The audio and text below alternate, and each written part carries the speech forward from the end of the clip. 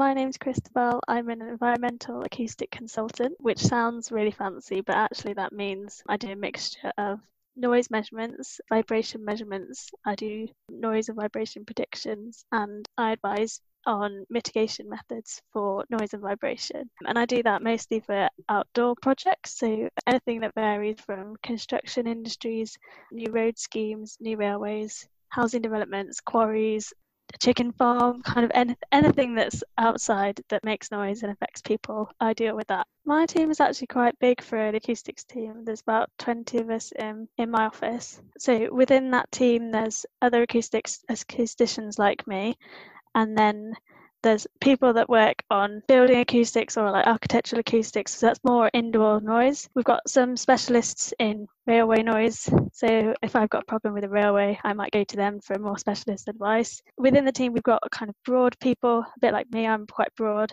I work on a wide range of projects, and we have more specialist people who know a lot of detailed knowledge about a specific issue.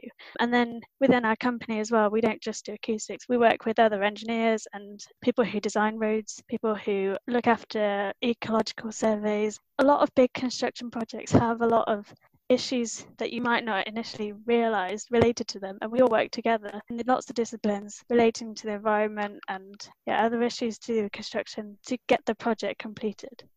Fantastic, thank you for that. What does a normal day look like for you? One of the things I quite like about the job is that it is varied and not every day is the same. A typical day doing some measurements might be I arrive on site, set up, do a calibration, and then I'll make notes about what noise is going on, see if I can work out which direction a certain noise is coming from and what is making the noise and why it's a certain way. A typical day in the office might involve doing some predictions, so that might be using computer software or some like spreadsheet calculations to predict what noise changes might involve. Normally we'll look at the difference between what the current noise is and what the future noise will be and how that will affect or impact people nearby. So a lot of the measurements we do are kind of trying to understand what the current noise situation is like. Sometimes they're more specific about if there's noisy equipment in an industry or something like that, but a lot of the time we do what's called baseline measurements. So that's understanding what the current noise is, and then we'll see with the predictions how we think that noise will change, and then we might advise people on locations of noise barriers or advice on different equipment that will be quieter, that won't affect people as much. What you're doing actually has an impact on people's well-being and health. Mm-hmm. Yeah. So what would you say are the most important skills that you need in your job? I think one of the key skills that I use like on a day-to-day basis is problem solving. I mean, that's quite applicable to lots of different jobs, and it's something that I picked up at university. I did engineering at university, and that's a key thing that you kind of need to do engineering, and I think it definitely applies to this job. A lot of projects might be quite similar, or you approach them in a similar way, but each project is different, and you have to work out how can I use my knowledge and skills to apply it to this particular issue.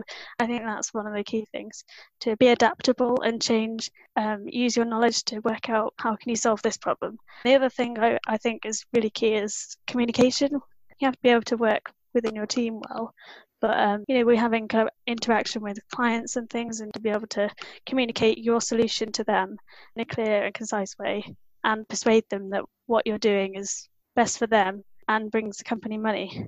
You mentioned that you did engineering at university, so how did you find out your job existed? I hadn't heard of what an acoustic consultant was before I went to university, and I only really heard about the job because an ex-student who was doing my course at university came back and did a careers talk about what they're doing now. And he's now one of my colleagues. I now work for the same company. Having him come into university and explain what he did, I then talked to him and managed to get a 3-month summer work placement at the company.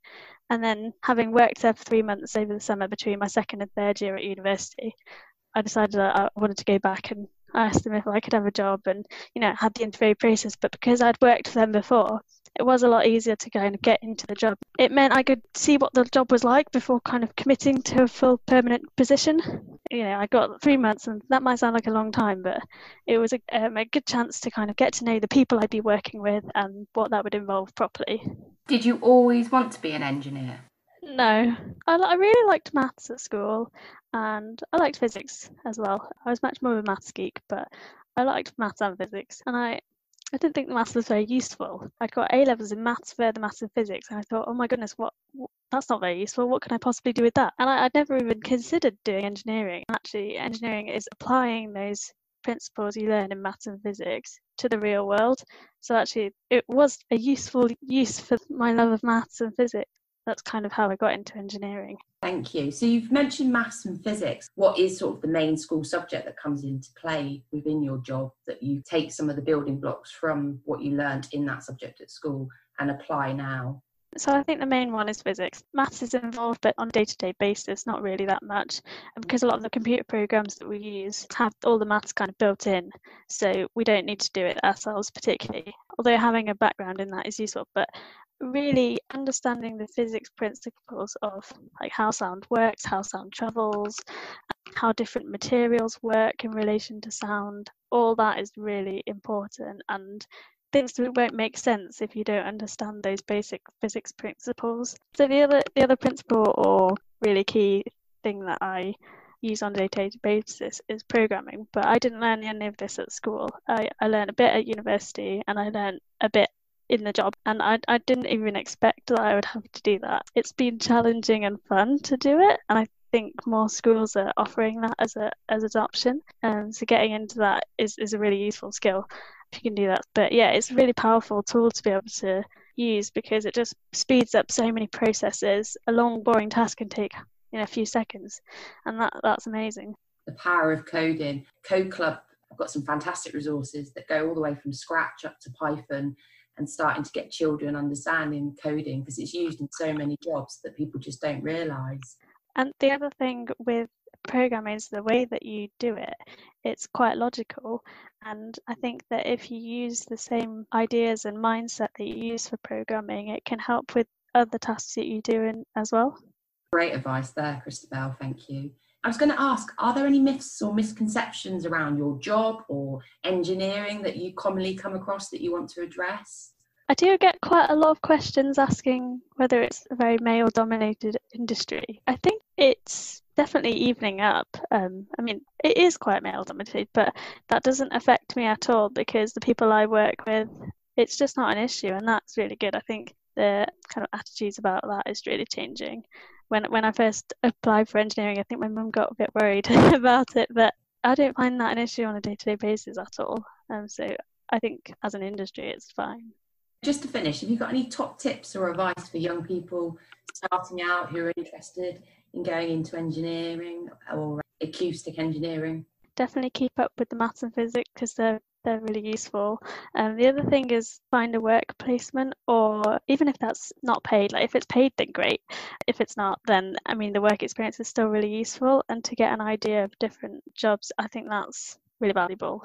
And the other thing is lots of people who in my team, in the acoustics team, they've come into acoustics from all different backgrounds. So I don't think it matters whether you start off a certain path. You can easily divert into something else. We've got people in our team who've done physics, who've done maths, electronics, engineering. We've got people from a music background, a music technology background. So you can get into acoustics from a lot of different areas.